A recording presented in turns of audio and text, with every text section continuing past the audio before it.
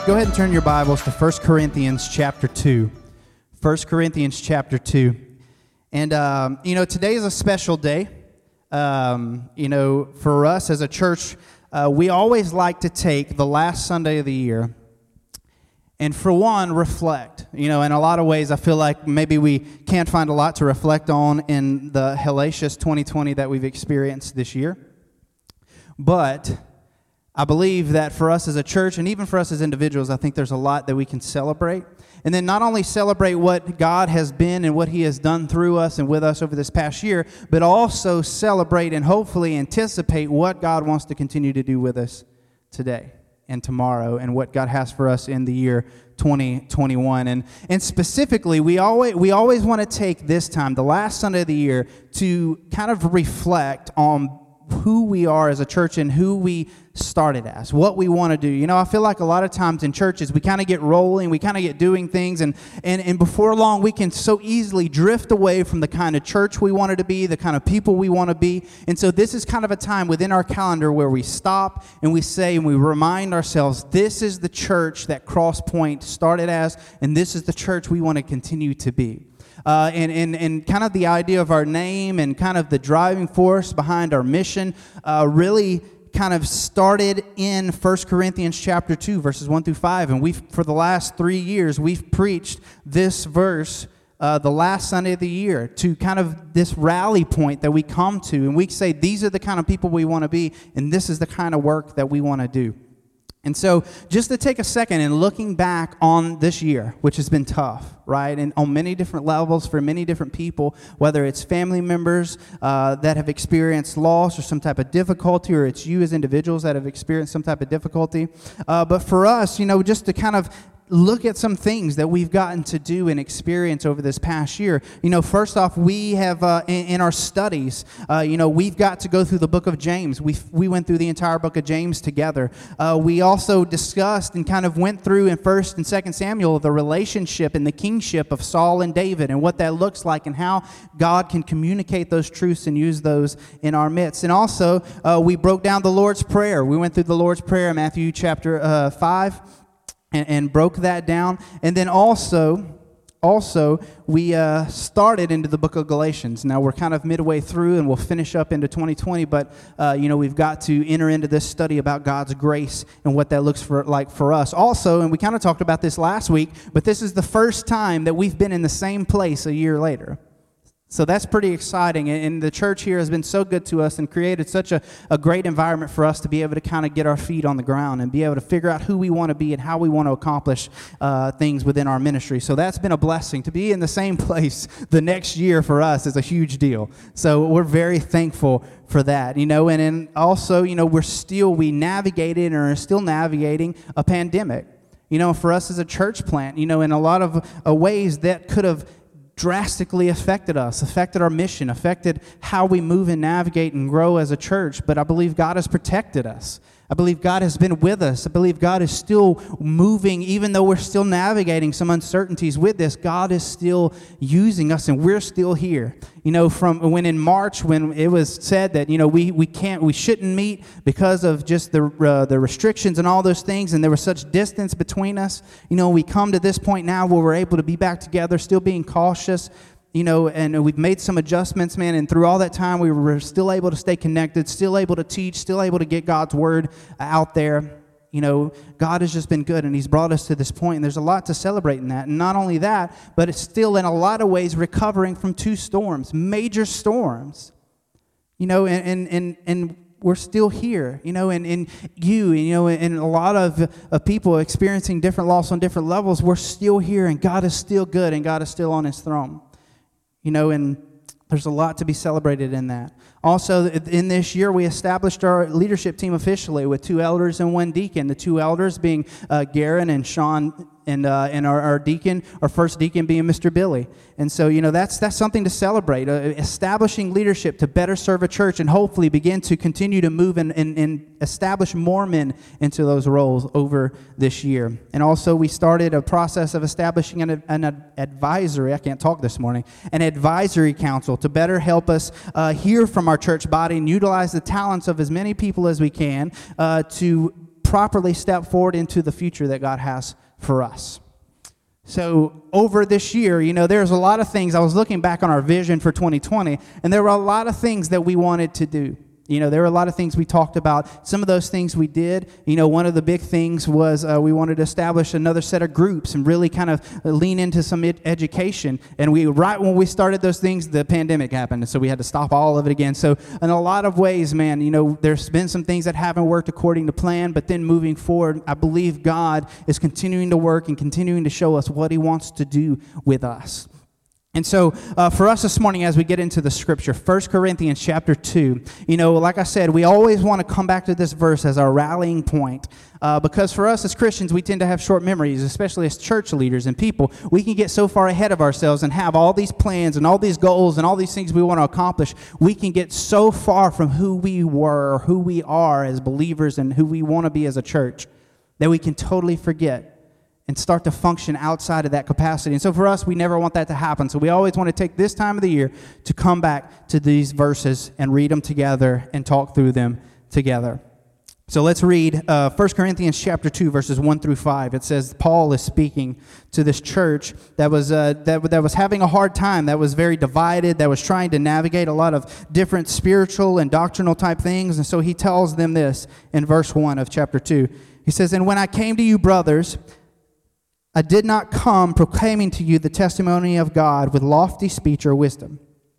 For I decided to know nothing among you except Jesus Christ and Him crucified. And I was with you in weakness and in fear and much trembling. And my speech and my message were not in plausible words of wisdom, but in demonstration of the Spirit and of power, so that your faith might not rest in the wisdom of men, but in the power of God." Let's pray. Father, I just ask that you speak to us through these truths today. God, help remind us who we are as Crosspoint, who we desire to be as a ministry. God, who we desire to be as far as seeing a method played out in our community and in our families and in this local church body. God, help us focus in on the truths you have for us. Lord, we love you and thank you in Jesus' name. Amen. So this morning I want to kind of remind us and help us rally around this idea of who we always want to be, or who we want to always be as a church, that we'll see a certain message and a certain method of how we want to be seen and function as a church. And we can see that Paul gives some instruction on how he approaches ministry. And I think Paul is better than anyone to kind of see this approach and how we enter into spaces. Paul being the great missionary, Paul being the one to bring the gospel to the ends of the earth and to all these different continents and all these different places. That, if that can work in the context of international ministry, how much even more so can it work in the place of our families, or in the place of our local communities, or in the place that we're trying to minister in our positions of influence. And so we see here first kind of the method at which Paul approaches it in 1 Corinthians chapter 2, verse 1. He says, "I did not come with lofty speech and wisdom." And so this is very significant for Paul in the context of where he's speaking, because he's speaking in Corinth. This is a Greek city, and then there would have been a very high cultural expectation for people who were presenting something. Okay, these people were used to hearing philosophers. These people were used to hearing businessmen. They were used to hearing these very elaborate, very theatrical presentations of their product, or their mindset, or their thought processes. So they had this very high expectation of a very well-to-do presenter, and that their message and that their method would be very impressive. This is the cultural expectation that they had on Paul. That this is how he is expected to present what he has. This expectation of entertainment, to be impressed with this individual. But the thing is that Paul tells us, he's making it very clear that he is not fighting the battle like them. He has chosen to use a different weapon. That he is not trying to impress them. He is not trying to entertain them. He isn't playing into their cultural expectations. And he'll even mention this, or he mentioned this earlier on in 1 Corinthians chapter 1. He says, but we preach Christ crucified, a stumbling block to the Jews and foolishness to the Gentiles. That's a huge deal. So he's saying that this message is difficult for people to receive. It's difficult to understand. He says for the Jews it's a stumbling block because it turns upside down everything they've believed up to this point. And for the Gentiles, he says it's foolishness, that it doesn't even make sense to them, that they don't like it, that they don't like the idea of it. So he's basically saying that the entire audience that he's speaking to, that this message that he has is difficult to swallow. He doesn't say that it's entertaining to the Jews, and he doesn't say that it's satisfying to the Gentiles. He says that it's difficult because it upends the life of the Jews, and for the Gentiles, it just doesn't make sense. And for us as a church, we never want to be, we can't let culture define our approach. We can't let the pressure around us to look a certain way, to talk a certain way, to act a certain way, be what drives what we do as a ministry. You know, a word that is commonly used with the modern church is this word pragmatism. And the word pragmatism kind of summed up basically means whatever works is the right thing to do. You know, whatever works is the right thing to do. And it's a philosophy that communicates this idea. And that the central idea of pragmatism is that truth is proved by whether or not the idea in question works.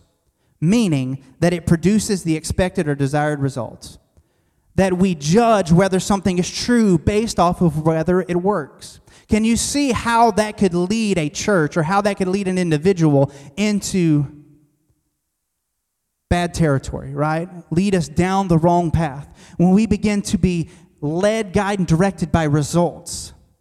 We begin to be led, guided, and directed by these desires for production, this certain expectation of how things should play out based off of the cultural acceptance of what we have to say. You know, it can be and it is a pitfall for churches, and we can't ever allow ourselves to be results-driven rather than truth-driven. You know, when we begin to be led by results, it's when we can easily slip away from biblical Christianity. You know, when we begin to deliver a message that is not a stumbling block, when we begin to deliver a message that doesn't seem like foolishness to those on the outside. You know, this is where we move away from truth for comfort and acceptance. This is a way where we move morally, begin to erode and blur our moral standards, where it's not clear what we believe or what we stand for or what we believe God's standard is. You know, because I think what's very significant about Paul is he continues on in 1 Corinthians 2:2, and he says, for I decided to know nothing. The thing about this, when he's talking about this in relation to the message that he's preaching and teaching, he's not saying this is some acceptance of ignorance. He's not saying that this is a refusal to seek wisdom or knowledge and to understand the culture or to understand the people. He's not saying that at all. But what he is saying is that this is an intentional commitment to what is most valuable. And this word to know, it means to remember or to appreciate. So what Paul is saying is he's saying that I'm choosing to remember. I'm choosing to appreciate a message, a very intentional message that is not easily accepted and that is not always liked. He says, but this is the message that I choose to know. This is the message I choose to appreciate and push to the forefront. This is a focused commitment to what he wanted to communicate. You know, and he says that the message further down is, he said, except Jesus Christ and him crucified. You know, Jesus Christ and him crucified.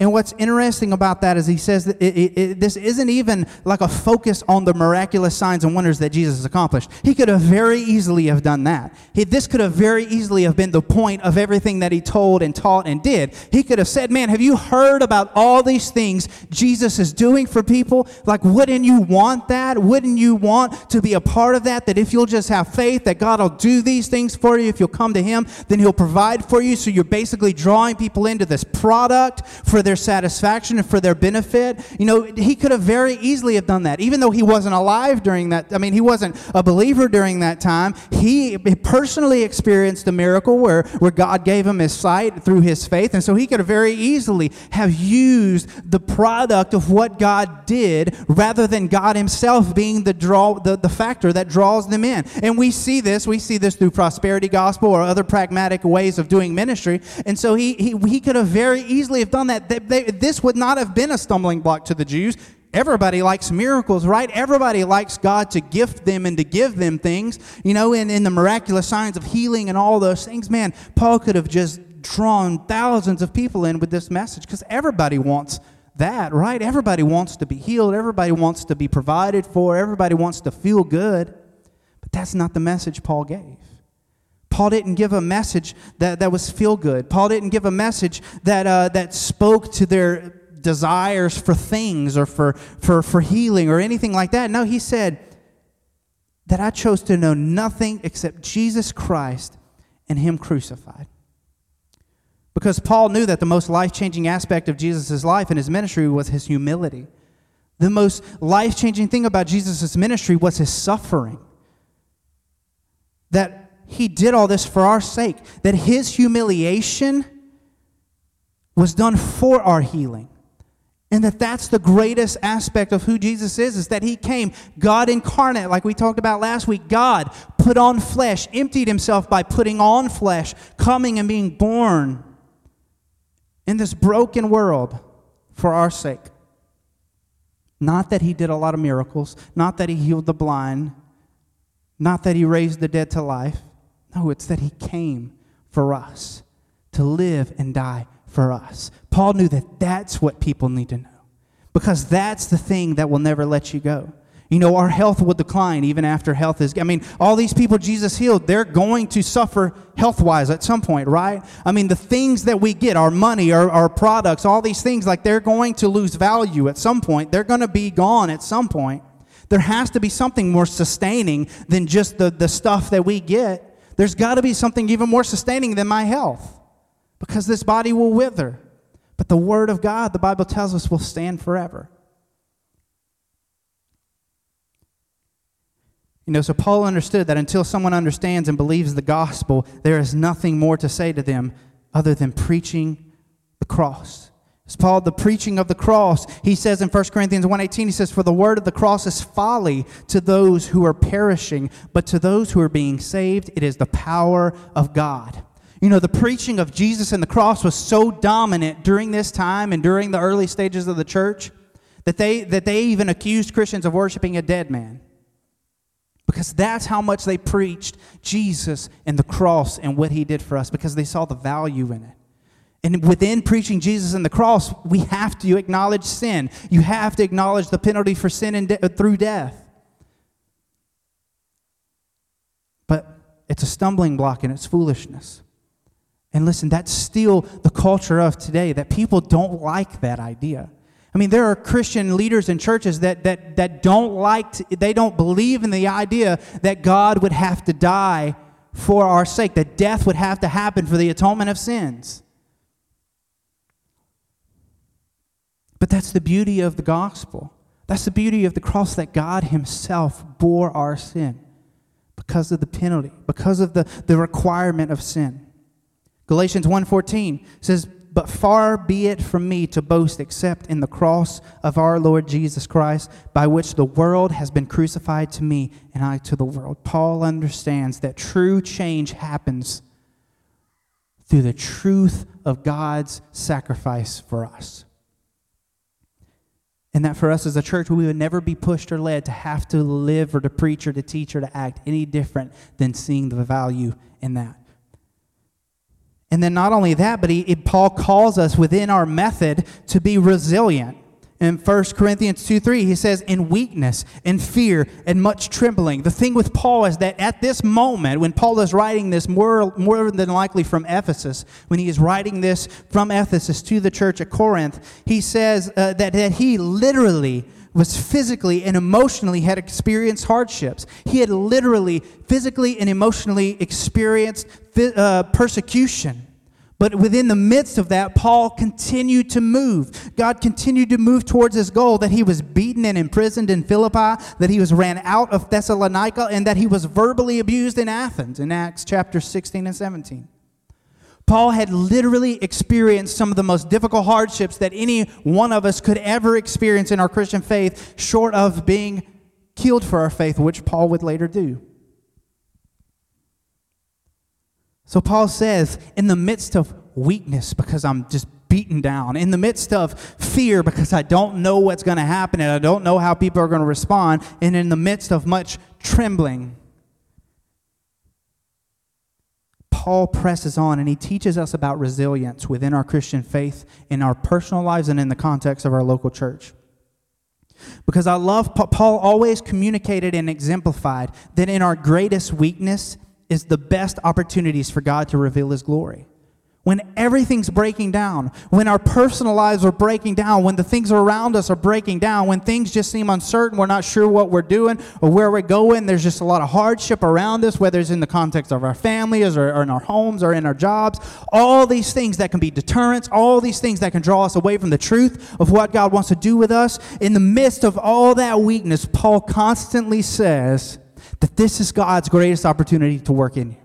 The time when you think you're the weakest is God's greatest opportunity. The time that you feel like you're stripped of any ability that you have, God says, that's where I want to use you. Because why? Because it doesn't play into the culture's expectation of perfection. It doesn't play into the need for theatrics. It doesn't play into the need for any special manipulation techniques or no special presentations. It's a simplistic approach to a priceless message in our weakness, because we don't have anything else to offer. One of the things that I love so much about our church, and I believe that a lot of people love when they come to our church, is the simplicity of what we do. We don't have a lot to offer. We don't have a lot. I have a couple TV screens so we can make some noise with our mics and sound system. We have all these things, and we don't have a lot of backdrops. We're in this gym right now, like all these places, all these things going on, and you still continue to come because I believe and I hope that we've taught enough to understand that you don't need anything else but God's word in a community of believers to worship God and to grow in knowledge of who God is. That's why we do what we do. It's not about the show. It's not about the building. It's not about all these things that we feel like as churches we need, because the culture has told us that's what it expects from us. I need to be entertained to come to church. I need to be entertained to know who God is. And that's not the case, and we can't play into that.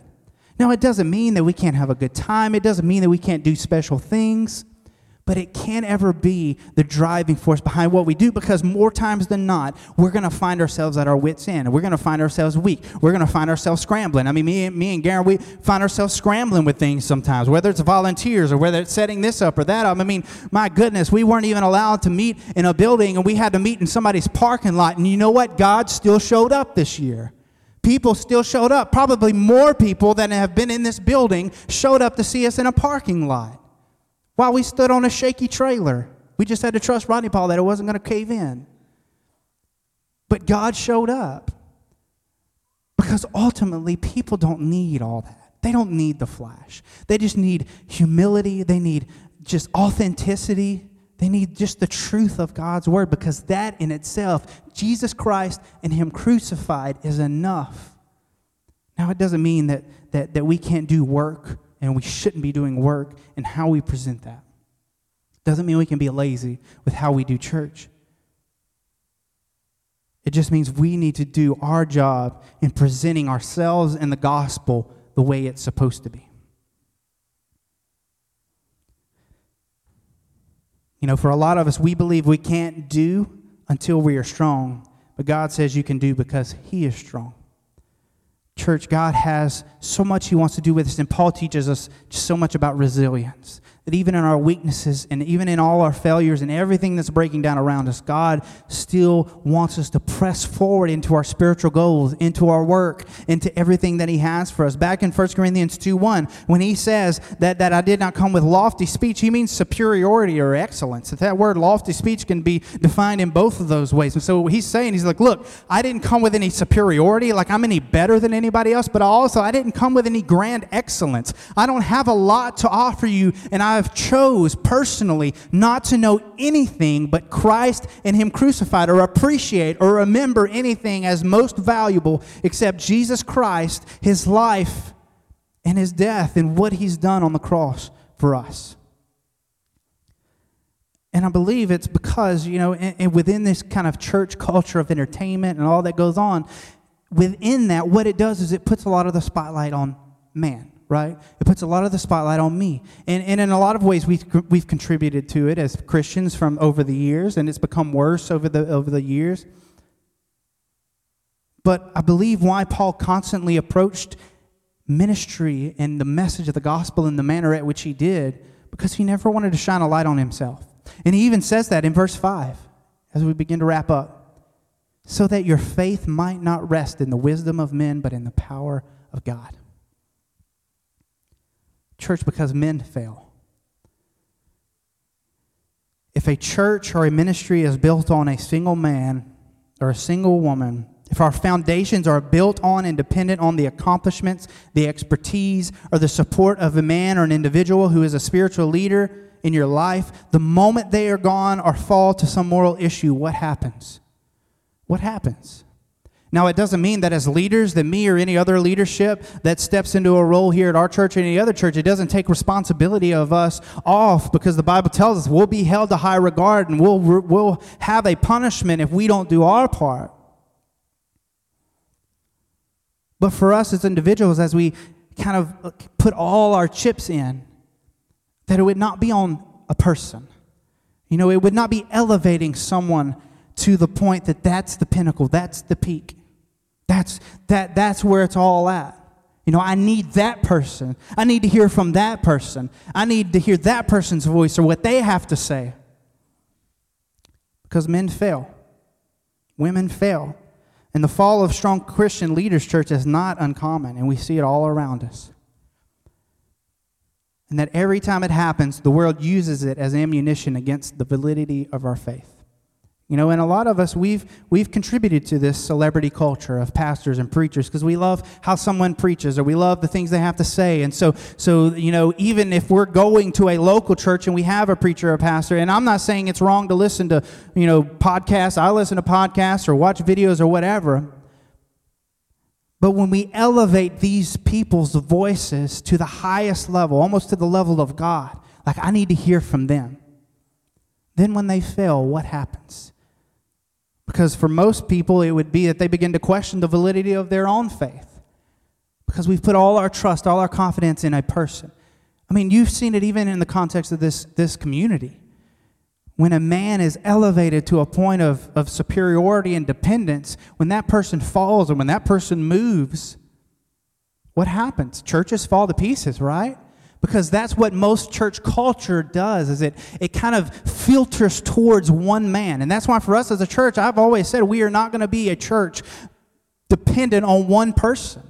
We are going to be a church of many leaders, and that empowers our people, that you're not dependent. It doesn't take responsibility away from me or any other elder or deacon in our church or any other leader to step up and to be functioning and leading. But hopefully our goal and our guide in life could be as Paul and even as Mary, that my soul would magnify the Lord, that I don't come making you impressed by me, but I come pointing you to God. I come pointing you to Jesus, because He won't fail you. Jake is faulty. I may fail you. I may leave. I may not be here. You never know. Garen may, Sean may, Mr. Billy may. These people are strong people in your life, even your spouse. You can't put all your faith and dependence on them. We have to be pointing people to Jesus and empowering people to seek that relationship on their own and not be dependent. It doesn't mean that we don't support each other. The Bible tells us to bear each other's burdens and to be there for each other. That's what we're supposed to do as a Christian church.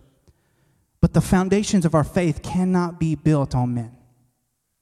Cannot be built on people. And in a lot of ways, like I said, it's not just their fault, but for us, we've placed this weight that the face of a ministry is on this person, or the selling point of a ministry is on this person, and we place the weight of our faith on their backs unfairly. And they can't hold it up. Only for so long will they be able to hold that up. And so our prayer as a church that we would not cultivate that culture. And there's just so much. I mean, for instance, for me, a man just recently that some things have come out about, a man named Ravi Zacharias. He, some things came out about him morally, some moral failures, and maybe you've heard him, maybe you don't, but a heavyweight for the Christian faith and an amazing apologist, just preached some amazing sermons and some speeches about the validity of our faith. And so then we begin to ask ourselves, well, does that nullify anything they've ever said or done? Absolutely not. But what it does reveal to us is that we can't put the foundation of our faith on man's perfection or man's accomplishments, because men will fail. Does it mean that the things they have to say aren't valuable to us? Absolutely not. I mean, the church sings songs that are in hymn books from people that were heretics, that you wouldn't agree with spiritually, but we sing their songs. They're in those hymn books that are in front of us because sometimes the things we do are more valuable than who we are because of the work God does through us. And so in conclusion for us this morning, and I'll finish up, what does this mean for us? For us as a church, I pray that our message would always bring us to the cross, because we believe at the cross it's not just death, but there's life. We believe that there's faith. We believe that there's redemption. We believe there's grace and mercy at the cross of Jesus. So that our gospel message would always be pointing to Christ and Him crucified. Because it's revealing to us that God took our sin and our shame and our guilt and He hung it on the cross to no longer affect us, no longer be held against us. The record of our debt has been canceled. That's what we find at the cross, and let that be our message. And not only that our message would be that, but our method at which the way we approach people, the way we lead our kids, the way we lead our spouses, the way we step out into our community, that our method is always driven by humility, by love, and by urgency for the sake of the souls around us. And it would not be in a pragmatic way to just for results' sake, but for truth's sake. And so, for us, for 2021, we always want to kind of set a vision for what we want to accomplish. And like I said, there are some things we accomplished this year. And as we step into 2021, hopefully a better year for us as a people, as humanity. But just a few things that we want to accomplish in 2021. Is the number one is looking towards our future. We get the question a lot, well, are y'all going to build? Are y'all going to buy? Are y'all going to this or that? That's we're in the realm of those conversations and taking those steps. We've developed this advisory team to have some discussions and to get some advice. We hope to begin after the first of the year, begin giving directly towards our future, whether that's building or land. And so we hope to see that develop, and we hope to see our church as a whole grow in financial giving, just towards those goals, towards those things that we want to accomplish. Whether, and I've always said in my teachings on giving is not a specific amount, but it's an act of faith, and maybe it's a small amount and it grows to greater amounts as you move through your faith, but that we would be giving towards this future as we move into this year, as we step alongside each other in faith with what God has for us. The second thing is that we would continue to seek service opportunities within our community. I had a conversation with some leadership of our community recently, and just a really great conversation, and just to hear them be glad. I always say that if a community doesn't know you're there, then you're missing something. And we've gotten the great opportunity to participate in some things that have let the leadership of our community know that we're here, and that we love our community, and that we're available. They call us for things. They call us to participate in things because they know we're here to help. And so I pray that we would continue, that you as individuals will continue to have your ear to the ground. How can we serve our community? Where are there some needs in our community? How can we make a footprint in our community, not for our sake, but for someone else's good and for the glory of God? That we would be a people constantly looking for how we could serve. And then the last thing, and a big push that I want to make in 2021, is our spiritual formation. We've kind of grown this over the last couple of years, but making a big push for it in this year to come. Because I truly believe that God uses moments to mold us. And every moment of teaching, every moment of conversation is a moment where God spiritually forms us. And so for us, we want our movement to be from superficiality to depth and freedom and abundance, from this idea of understanding God's promises and moving them into this place of practice, from promises to practice. And that, for us as a church, our opportunity and our obligation as a church body and individuals is to step into this spiritual forming process and work. And so this is what we can do and what we need to be doing and what we hope to accomplish even more so in the year 2021. And that we all have a part to play in that. Many of you are already involved in volunteering in our kids ministry, and I hope to get more involved. And not only that, committing to helping in our kids ministry, but also committing for your own self to step into more personal study. I hope that as we move into this year and we're having some conversations around it, that we would begin to offer some different studies, maybe short-term studies and different types of studies on different types of things, and just with the intention on growing deeper in your relationship with God and your understanding of God's Word. And how that can be better for us. And so the 2021 challenge is to commit to spiritual formation in your life and your family's life. And not only is that committing to you on a personal level, but that's also committing to be a participant in how we spiritually form each other, starting from our kids up to our adults, spiritually forming each other. And as I was thinking about that, I asked myself the question, well, how can I communicate how can we help, or why is that important? The biggest thing for us is being willing to step into those spaces. And when I thought about being willing to step out, I thought about Jonah chapter 1, verses 2 through 3. And I won't spend a whole lot of time on it, but God comes to Jonah and he tells him, I want you to go to Nineveh because there's a ministry need there. They need to hear a message. They need to be taught. They need to be discipled. I have something specifically for you to do. Jonah had a responsibility, but what did he do? We know in verse 3 it says that he ran away from that and that he went to a certain place, and in this place that he had two options. He had an option to go to Nineveh, or he had an option to go to Tarshish. And so when he got there, what do we know happened? That he could have been, for him, and I feel like a lot of us as kind of navigates this same space, is that, I'm running away. Jonah goes to this place, and there's an opportunity to go the opposite direction, to Tarshish. I've heard this said before, and it just reminded me when I was talking about serving, specifically in kids' ministries. And specifically with Jonah, there will always be a boat to Tarshish. There will always be an opportunity to escape our responsibility. There will always be a way to get out of doing something in the local church. I think a lot of times we think, well, if I don't feel up to it, or if I don't feel equipped for it, if I don't feel like it just doesn't feel like my calling or the right time, then I'm probably not supposed to do it. But just like Jonah, there's always going to be a boat to depart, right? There's always going to be an opportunity to leave and to go the opposite direction of where we should go and what we should do. So don't ever think that things are always going to line up and be like, this magical, because I really feel like, and just in thinking about this, I make this correlation because I believe kids ministry is a lot like Nineveh. For Jonah, it was these people that he thought about, and he's like, I don't want to be there.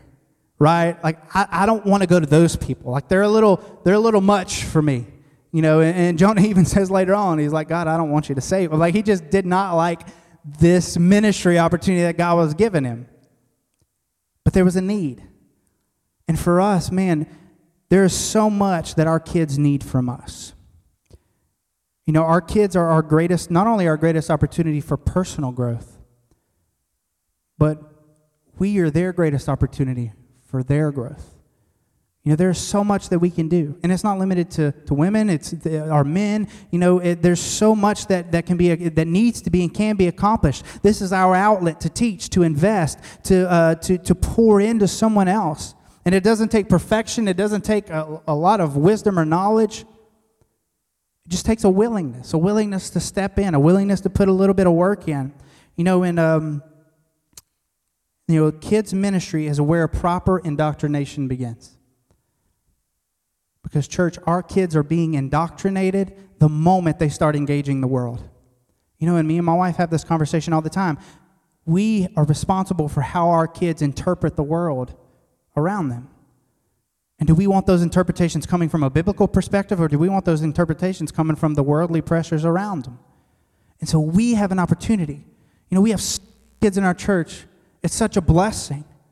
And it's an opportunity. I always say our kids are not an obstacle. They're our opportunity to see us worship, to hear us teach, to hear the gospel.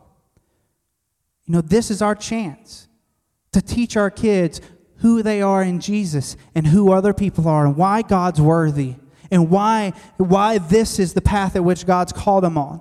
And as they grow and as they become voters and as they become people interacting with other people and in the workplace, that everything they do would be coming from a biblical perspective and driven by grace and mercy and love in the gospel of Jesus. Don't we want that for our kids? And you know what? It is hard.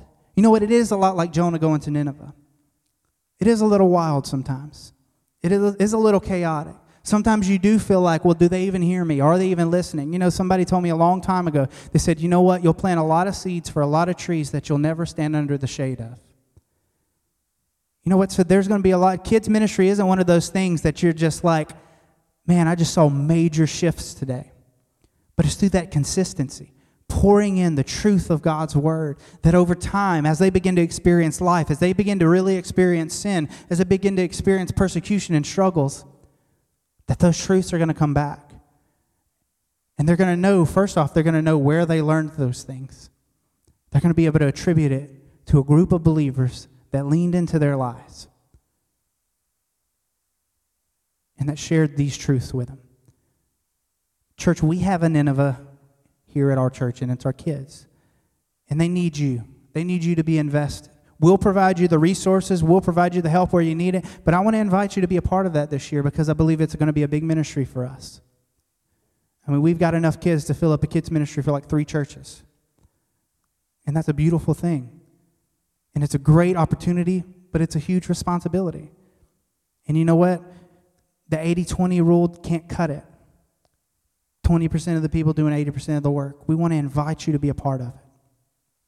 We want to invite you to be a part of it. And so for us as a church, that we have not only the opportunity, but seeing our responsibility and what that looks like for us. And so, all of these things we want to accomplish this year, they're only going to be accomplished if we're all leaning into it together.